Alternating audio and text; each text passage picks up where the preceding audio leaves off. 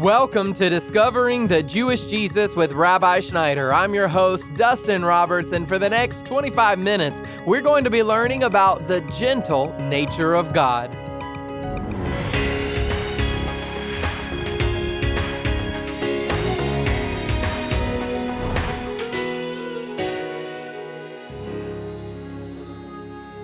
We've all been yelled at a time or two, and sometimes a lot more, by our parents or friends, our spouse, or other loved ones. But when someone continually berates us, our ability to trust, it's often damaged. And the fallout of our earthly relationships can sometimes be wrongfully projected onto our view of God. And that's why Rabbi Schneider is going to remind us about God's gentle nature. And if you'd like to download the study notes for this series on Messianic prophecy, make sure to go online to discoveringthejewishjesus.com. And now, here is Rabbi Schneider. We are presently at this stage in our journey down the road of Messianic prophecy. We're looking at predictive prophecy. We're not looking at types and shadows. We're looking at specific prophecies that were in the Hebrew Bible that were scientifically, historically, visibly already fulfilled through Messiah Jesus. And then we're going to also get into some future prophecies that we're waiting yet to see fulfilled. But I want to go back and just briefly review some of the prophecies that have been fulfilled. We look, for example, the Hebrew Scriptures revealed that Messiah would be eternal, that he's not just a man.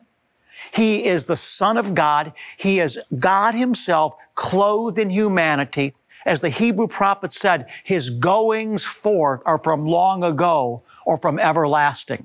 So the Hebrew Bible specifically revealed the nature of Messiah, that he would be eternal. Now, why is this important? Because in traditional Judaism today, the fact that Messiah is eternal is not taught. Rather, what traditional Judaism believes is that the Messiah would just be a man, although a highly anointed man, and that there is potentially a Messiah in every generation. This is rabbinic teaching, and it depends upon the behavior of the Jewish people, whether the potential Messiah in every generation will in fact be revealed as the Messiah. And so rabbinic Judaism's view of the Messiah is not that he's eternal, but rather that he's just a man that's highly anointed. But we believe that the Hebrew Scriptures taught that the Messiah would be more than just an ordinary man, that his goings forth would have been from everlasting, and that he is, in fact, eternal. And then we taught that Messiah in the Hebrew Bible is referred to as Emmanuel, meaning God with us, or specifically, with us is God. I love that. The Hebrew title of the Messiah, Emmanuel, is actually translated literally, with us is God. And so we read in the Hebrew prophet that his name shall be called Emmanuel, meaning God is with us. And of course, we see this fulfilled in the Gospels. We taught about that divine synchronicity between the Hebrew Bible and the New Testament. And then we taught that Messiah is actually called or revealed as the Son of God in the Tanakh or in the Hebrew Bible. Then we traced Yeshua's genealogy from Abraham through the whole line of Isaac and Jacob, and eventually coming through the tribe of Judah and being the offspring of David. Messiah is going to come from the line of David. So we traced his genealogy from the very beginning, showing how the Hebrew Bible gave us insight as to when Messiah would arise, how we would know he is the one by knowing his genealogy, where he would come from.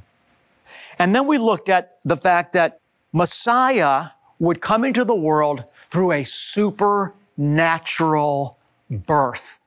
And we talked about this whole concept of supernatural births rooted in the Torah or in the Tanakh. We look, for example, at Abraham impregnating his wife Sarah when Abraham was 100 years old and she was 90.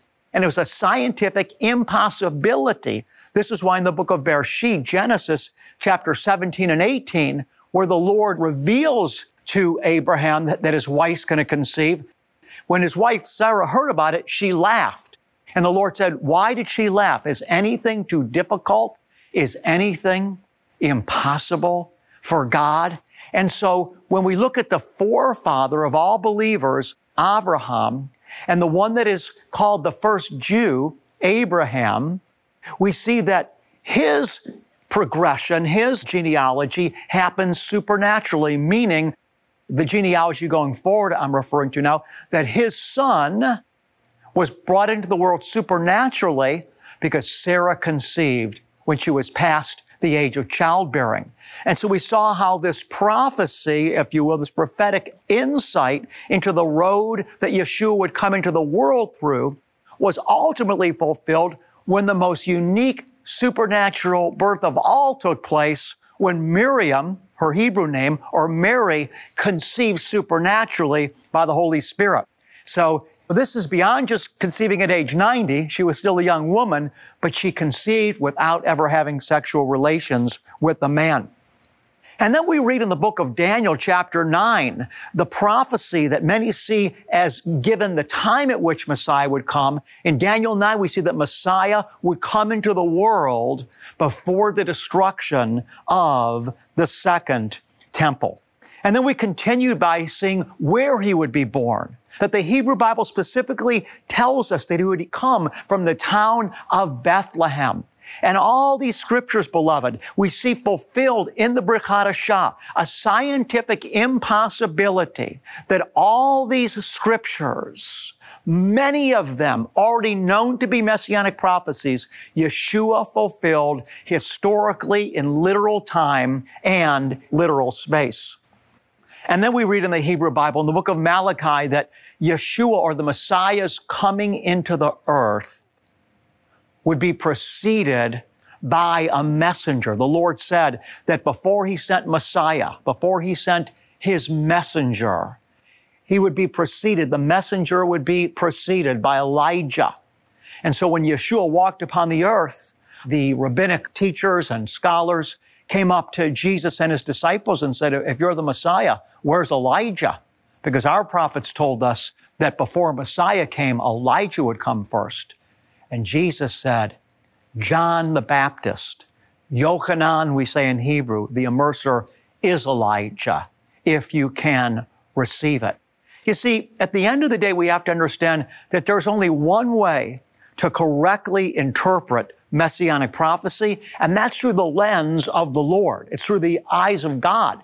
And so if God says that this particular prophecy is fulfilled in Yeshua, whether we thought it would be fulfilled in the way that it was fulfilled or not, we have to step back and say, God knew what he meant when he said that Elijah would come before Messiah, and he knew what he meant when he said John the Baptist is Elijah who was to come.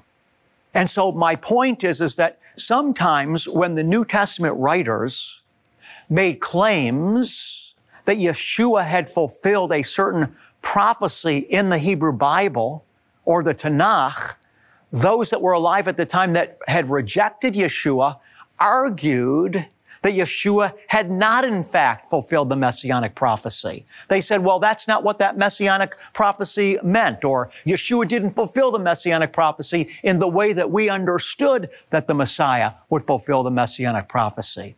But at the end of the day, when Father God gave the Messianic prophecy to the writers of scriptures, he knew what he meant when he had the prophet write it down. And when he gave the prophet the words of information to write, Father knew that the way that the scripture was going to be fulfilled was in Yeshua. In other words, all scripture needs to be interpreted through the lens of Yeshua and the Brit Hadashah, the New Testament, because Yeshua is the fulfillment of it all. You're listening to Discovering the Jewish Jesus, and Rabbi will be right back. As a Christian, I've always believed that rainbow represented God's promise. But then it also makes you think about pride. We are just kind of numb to seeing the rainbow being used for the LGBTQ movement. Christians need to stand up for the truth. Because it means so much more. We do need to take a stand as a church. Let's take the rainbow back. Join the movement. Go to takingtherainbowback.com. Just as this program has been a blessing to you, you can multiply the blessing with others. It's simple when you become a monthly partner. Give a financial gift of any amount today or set up your monthly automated gift by calling this number, 800-777-7835. That's 800-777-7835. Or you can visit discoveringthejewishjesus.com when you give your equipping others for Jesus' return. And now, here is Rabbi Schneider.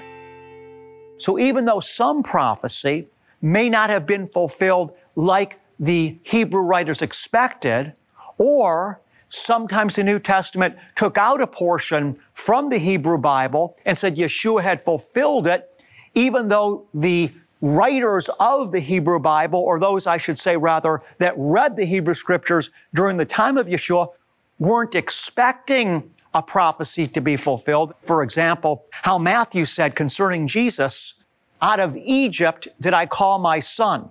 Because remember, the angel of the Lord spoke to Joseph, Yeshua's father, and said, "Take the child to Egypt," because Herod was putting the male Hebrew children to death. And then after Herod had passed away, the angel again spoke to Joseph and said, "Take the child out of Egypt and bring him back to Israel."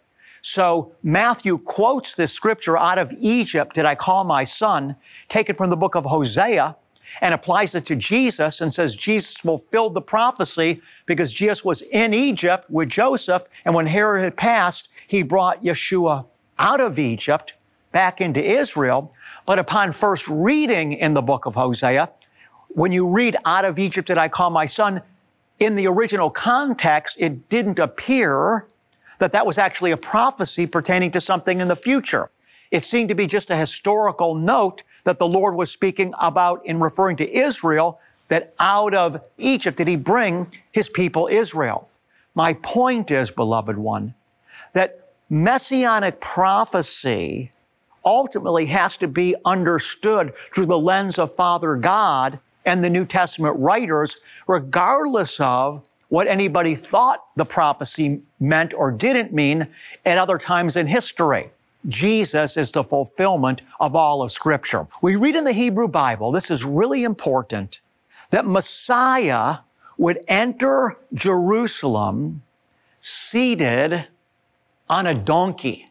So I'm going to read from the Hebrew prophet Zechariah. I'm reading Zechariah chapter 9, verse 9. "Rejoice greatly, O daughter of Zion. Shout in triumph, O daughter of Jerusalem. Behold, your king is coming to you. He is just and endowed with salvation, humble and mounted on a donkey, even on a colt, the foal of a donkey." So the king is coming. Behold, the prophet prophesies, your king is coming to you, mounted on a donkey. And so we read in the New Testament, Yeshua is being led into Jerusalem on a donkey. I'm reading from the book of Matthew. We're going to read a little bit of a lengthy section of Scripture, but I want you to get this.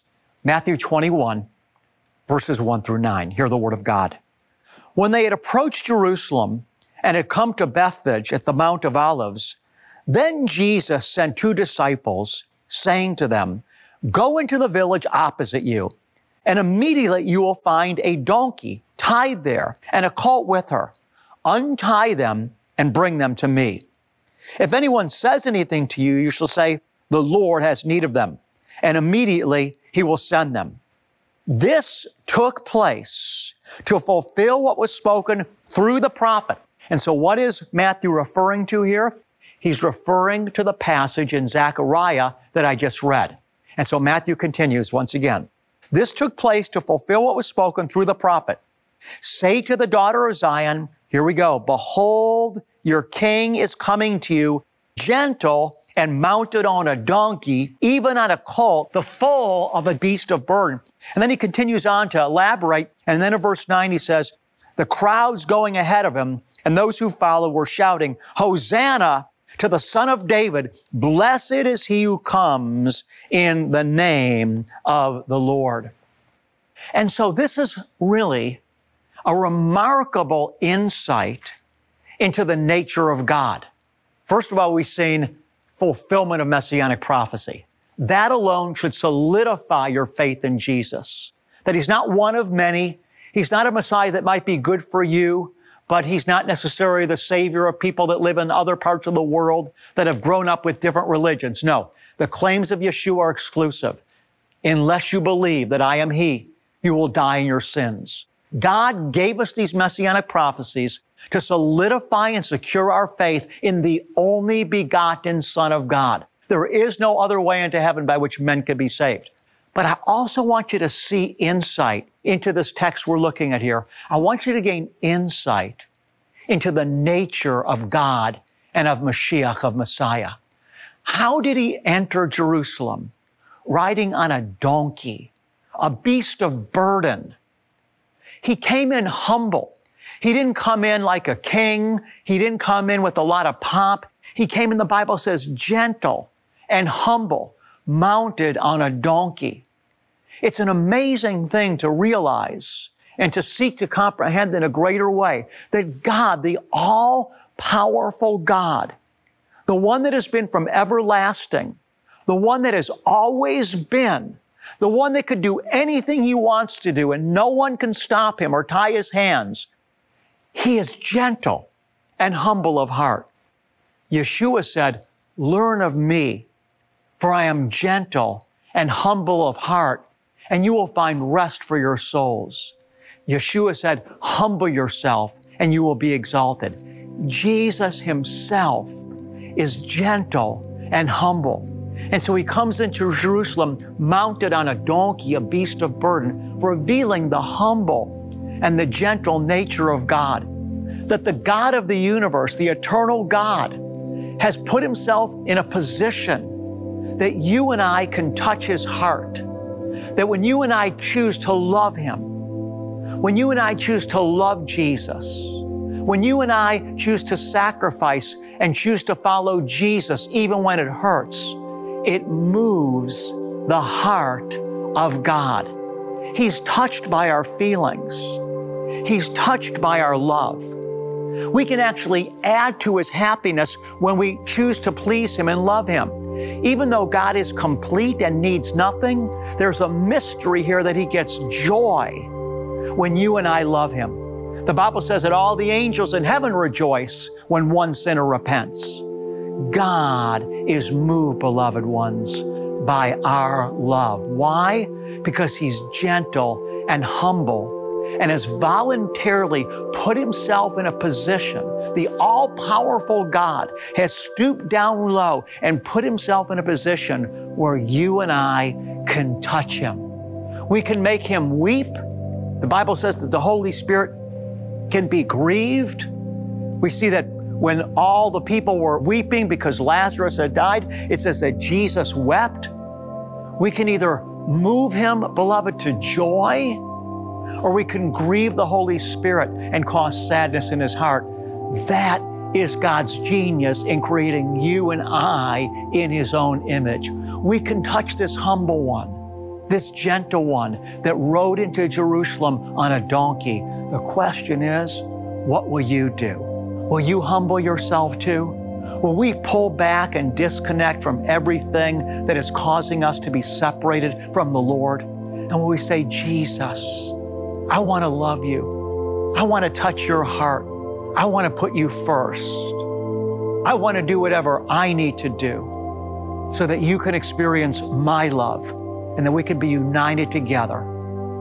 Father God, prepare me to meet Jesus at the marriage supper of the Lamb and help me to walk with humility, in gentleness of spirit, full of mercy and full of peace.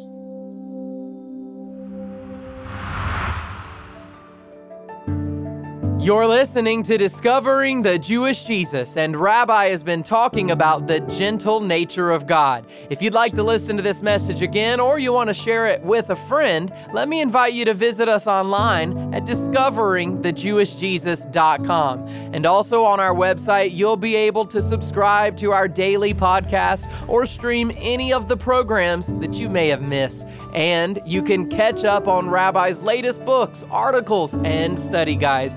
we have lots of Messianic content, and it's going to help you navigate your faith walk. And on the website, you can learn about all the different ways that you can partner with us this year. And to share a little bit more about that right now, here is Rabbi once again.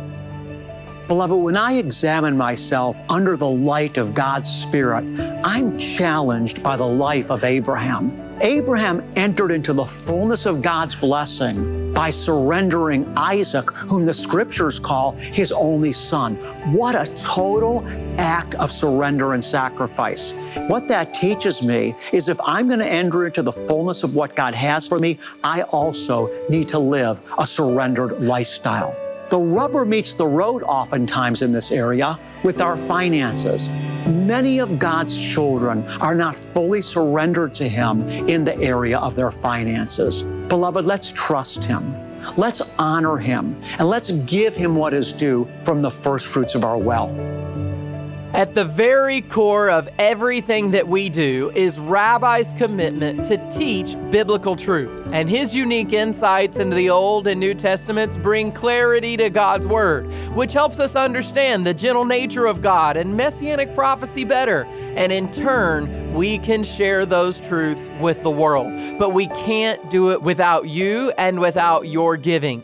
If you want to help, you can automate your monthly giving online at discoveringthejewishjesus.com, or you can give a gift of any amount today by calling 800-777-7835. Discovering the Jewish Jesus is broadcasting in almost every country around the world through television and radio. And as a token of our appreciation for your generosity, we'll send you Rabbi Schneider's Message of the Month, and it's available as a digital download. And then for our new monthly partners, we have an additional token of gratitude, an authentic handcrafted shofar that's made in Israel. Make sure to get yours today. And before we wrap up today's message, don't forget that this weekend we'll be out in force sharing God's love and the true meaning of the rainbow with people all over the United States. And we would love for you to join with us. To share your videos, photos, and stories from this weekend afterward, make sure to visit takingtherainbowback.com. You can also connect with us on our main website at discoveringthejewishjesus.com. And if you'd like to share your photos or your stories the old-fashioned way, then you can send them to Discovering the Jewish Jesus, P.O. Box 777, Blissfield, Michigan 49228. And we look forward to spending the weekend with you and your family or your church family. And now to wrap up today's study from our series on Messianic prophecy with a special blessing, here is Rabbi Schneider. What I love about the Aaronic blessing is that it did not originate with man. The words actually proceeded from the very essence of God Himself. The blessing comes from the book of Numbers, chapter 6. So listen to these words and receive the blessing of the Lord into your life today. Yavarechecha Yahweh vayishmarecha. Ya'er Yahweh panav elecha vichunecha.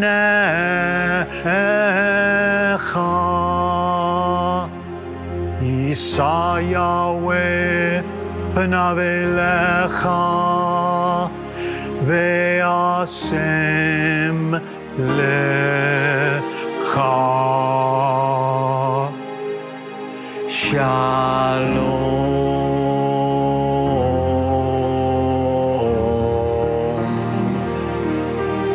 The Lord bless you and keep you.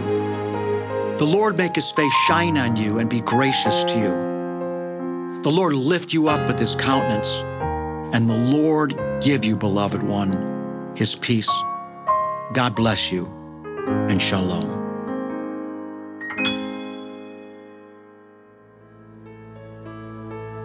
I'm your host, Dustin Roberts, and Discovering the Jewish Jesus is a production of Shalom Ministries. Make sure to join us next time when Rabbi Schneider talks about the rejected Messiah. Be listening Wednesday to Discovering the Jewish Jesus.